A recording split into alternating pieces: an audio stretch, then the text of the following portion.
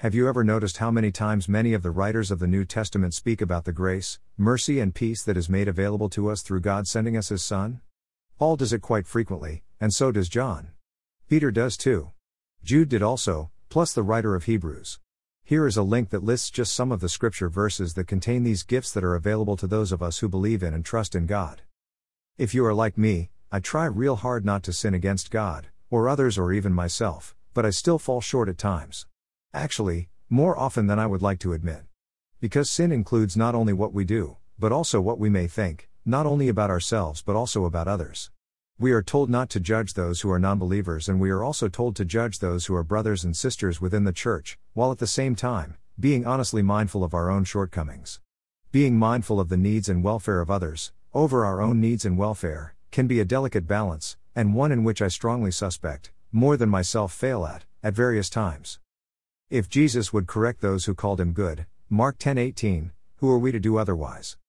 Sometimes I am aware of how I have erred, sometimes I am not, and it only comes to my awareness, later, after the fact, when what I infrequently see in others, I also see in myself, or what I hear from others, I hear from myself.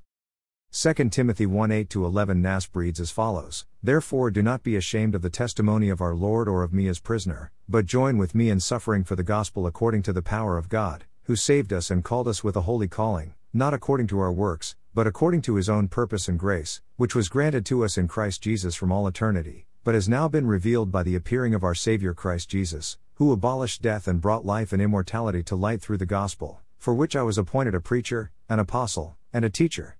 Emphasis is mine. Jesus is the personification of God's grace to those who would believe and trust in Him. Grace, unmerited favor, and that unmerited aspect applies to me. For though I strive to be holy, I am in and of myself, not holy. I am holy in God's sight because of Jesus. I am righteous in God's sight because of Jesus. I am justified and sanctified in God's sight, because of Jesus. 1 John 2:1-2 NASB.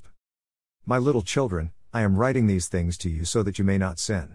And if anyone sins, we have an advocate with the Father, Jesus Christ the righteous, and He Himself is the propitiation for our sins, and not for ours only, but also for the sins of the whole world.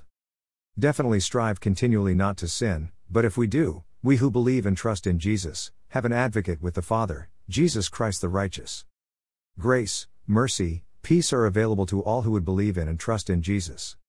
When all is said and done, it is as simple as that. At least in my mind. I shall endure because Jesus asks us to, and He will bring me to completion in Him, and likewise you. Trust in Jesus. Worthy is the Lamb. Blessings.